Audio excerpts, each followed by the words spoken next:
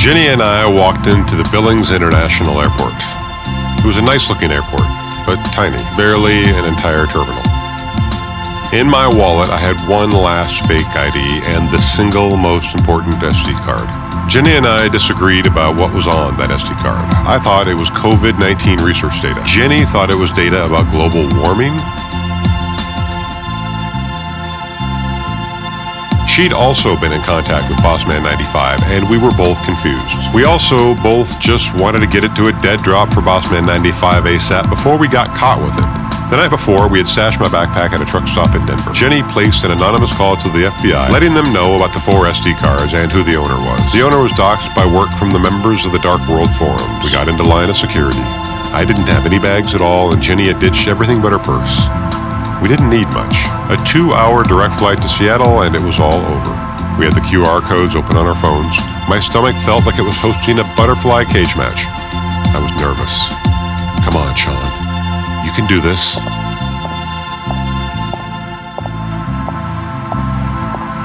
This is Kill Switch recording 10. I call it 11.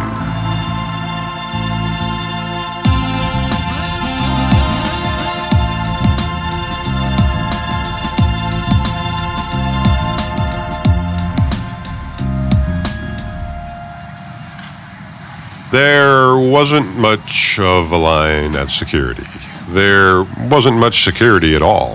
Think of a big airport security, like Denver, Chicago, JFK. If that was Bigfoot, the security footprint in Billings, Montana was the size of a newborn. We queued up with only a few people in front of us. If only I could get through security here, there would be nothing stopping me from delivering the SD card to Bossman 95 secure drop in Seattle. The card, along with the address to the secure drop, was in my wallet.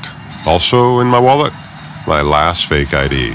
Did I look like a Horatio Donovan? Well, my picture was on the ID, and we'd used Horatio's name to buy the ticket. I'd crossed my fingers. I'd bought the ID off a Dark World marketplace vendor. Would it work? I'd know in about 2 minutes. One of the TSA staff bellowed, "Next." We shuffled forward. I was third in line. There were 2 people checking tickets and IDs at the TSA gate. One was a woman whose eyes were wide open, taking in everything, master of her domain. Next. I was second in line.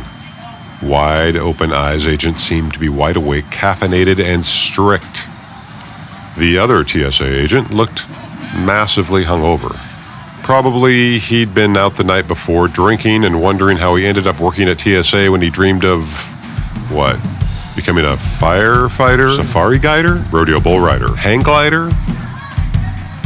I had a 50-50 chance. It was Miss Strict or a hungover man. If I wanted to breeze through security, I definitely hoped to draw a Captain Hangover. Miss Strict bellowed, "Next," and the captain flinched. Yep. Hungover for sure. Miss Strict was probably doing it on purpose. I was now next in line. If Hungover Man would work a little freaking faster, the guy standing in front of his podium would move on to the conveyor belts. H-Man could whisper, "Next," and I would be his. On my right, Miss Strict was processing people like a TSA version of Usain Bolt. Come on, H-Man. Faster. As I waited, I turned to nod at Jenny to silently wish her good luck, and who did I see? Kevin, standing right behind Jenny. Dude pops up more often than a killer in a horror movie. Shit. Then I heard, "Next." I was up, but I didn't move. I was looking for Barry. Where there was Kevin, there was Barry, but where was he? I heard, "Next." I glanced over to see which agent I got. You want to guess? The Strict one, of course. That's right. Was there ever any doubt? Strict one barked. "Ticket and ID?" The plan had been, if this didn't work, if I got detained, Jenny wouldn't try to go through security. She would pivot, walk to the right. I'd drop my wallet and kick it along the floor like a hockey puck. Theoretically, Jenny would take the wallet and run for it. If I was caught, I was trusting Jenny to get that SD card to Bossman 95 somehow, and somehow help Teresa. At all costs. But now Kevin stood right behind her in line. If I didn't make it past security, that plan was shot. I handed my ticket and ID to Miss Strict TSA agent. She looked at the ID, then at me. It was me in the picture. That part was real. The name was real too. Horatio Donovan. It just wasn't my name. Miss Strict TSA shined a light at the ID, holding it at several angles. She looked up at me and started to speak. I glanced back to see Jenny, her back turned to me, talking to Kevin, who was facing me. Kevin was talking to Jenny, but he was staring at me. I shivered. I remembered Jenny having a long talk with Cop Dracula, too. And I woke up in the truck to hear her whispering to Dan right before she became a backstabbing traitor. What was she scheming with Kevin? And how did she know my real name was Sean? There was no way. And there was no way Kevin would know where I was, except, of course, they had to be working together. That was it. I was out. I couldn't trust Jenny. No way. And you know what? There wasn't much more I could do. If this whole thing was going to fail, it was going to fail, and I was going to jail. If it didn't fail and it did prevail and I stayed out of jail, I could go to Teresa and tell her the tale in full detail. I could tell her in person, right there with her, holding her hand, kissing her big, stupid forehead. Oh, come on, I can do this. I'm going to see her again before dark. I have to do this. Miss Strick spoke. Take off your mask and hat. I complied. She looked from me to the ID and back. Then again, me to the ID and back. Suddenly, Miss Strick circled something in red pen. She jotted something in blue pen and handed me back the ID and ticket.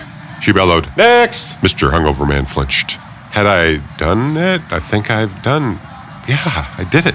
I made it. I looked around and saw Jenny. She gave a scooting motion with her hands. Kevin did too. They both encouraged me to go. What in the world? I didn't have any bags, so I put my shoes and wallet into a bin and quickly walked through that scanner thing where they can see through your clothes. I glanced back. Jenny and Kevin were at the TSA podiums. The body scanner invaded my privacy. Kevin and Jenny were unloading their pockets, taking off watches and belts. I stood at those 2 yellow footprints, waiting to be cleared of the body scanner. Once cleared, I snatched my shoes and wallet from the conveyor belt. Put on my shoes as Kevin, then Jenny cleared the body scanner. I jogged to the escalator as they grabbed their belongings. I ran up the escalator to the top, and I saw Barry blocking my way, waiting for me. I turned around, but Jenny and Kevin were sprinting up the escalator, carrying their shoes. Kevin was running right at me. I couldn't avoid him without running into 300-pound Barry. Jenny was right behind Kevin. Kevin wasn't huge, but he had a head of steam. He was headed right at me. I closed my eyes, then I opened my eyes. Kevin had missed me and ran right into Barry. Little Kevin had taken down Big Barry. Jenny grabbed my hand. She said, "Kevin's got this. Let's go." She led me to gate 3. Our flight was already boarding. I looked back. Airport security was pulling Kevin off of Barry. Barry was pointing at us and yelling. Kevin was yelling. It was chaos.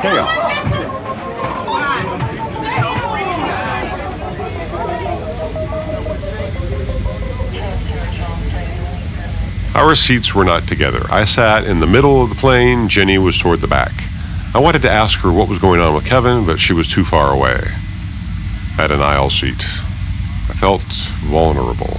Normally, I like the aisle, so I can get up to pee without bothering anyone. But what I would give for a window seat where I could slump down, pull up my mask and down my hat, pray for the plane to take off. Or to taxi, at least to frickin' move. 5 minutes. 10.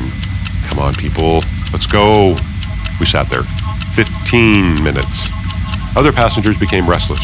20. Were these delays normal for small airports? Then the door closed and locked. The cabin began to pressurize as the pressure rised from my shoulders. Finally, all that was left was taxiing and then taking off. But still, we didn't move. 25 minutes. 30. And then the door reopened and I saw 2 TSA cops board. Behind them, Big Barry.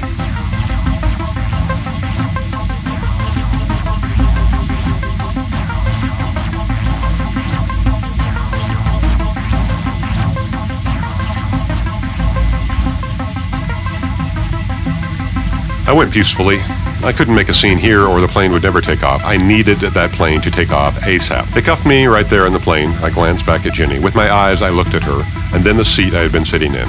I tried to send her telepathic messages. Look at my seat. Then they hauled me off. The other passengers didn't know what was going on, but as I was stepping off the plane, I heard them break out in applause. But that's not how I was going down.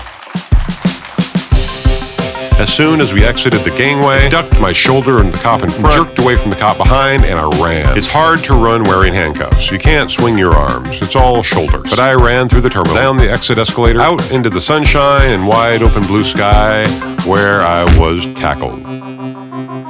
Barry said, "Gotcha, numbnuts." I lay on the sidewalk, knee in my back, and I heard Jenny's plane to Seattle take off.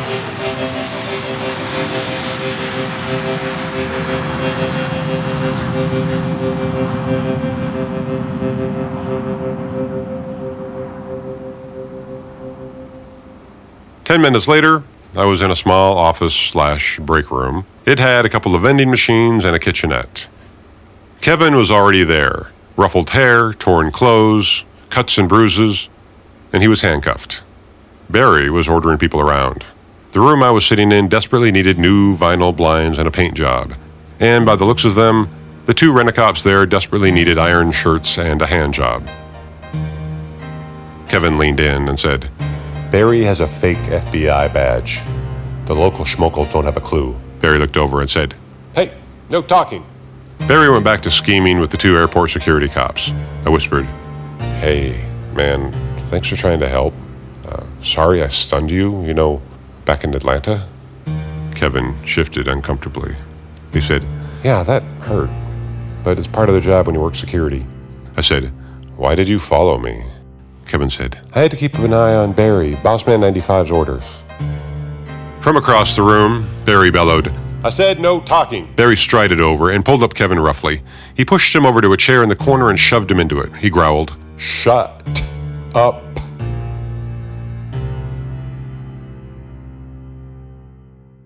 An hour later, Barry and the two airport rent-a-cops led us out to the curb and stood us in front of a cheap rental car. The two cops pushed Kevin and I into the back seat, and Barry squeezed into the driver's seat. He got out his phone and tapped it a couple of times. He said, "Did you get it?" I heard two dings, and both cops looked at their phone screens, smiled like they won the lottery, and said, in unison, "Yes, sir." Then they high-fived. We drove off. It was dusk. Jenny's plane would soon land in Seattle. Hopefully, she'd check my seat for where I stashed my phone and wallet. Hopefully, she'd see the address and instructions for how to dead drop the SD card to Bossman 95. Or else, all of this was for nothing. Less than a mile later, Barry pulled over. He opened Kevin's door and yanked him out. It was dusk, and I couldn't quite see what was happening. I could see the lights from the city below. The airport was at the top of a cliff. A couple of minutes later, Barry came back alone. He got in. I said, "What'd you do with Kevin?" Barry said, "Fuck off." An hour later, we stopped at the end of a tiny, windy dirt road in the middle of nowhere. There was a sign for a wildlife preserve. Barry got out, got me out, got a stun gun out just like the one I hit Kevin with, and said, "Now, we're going to talk about where you stashed that SD card with the cyber weapon."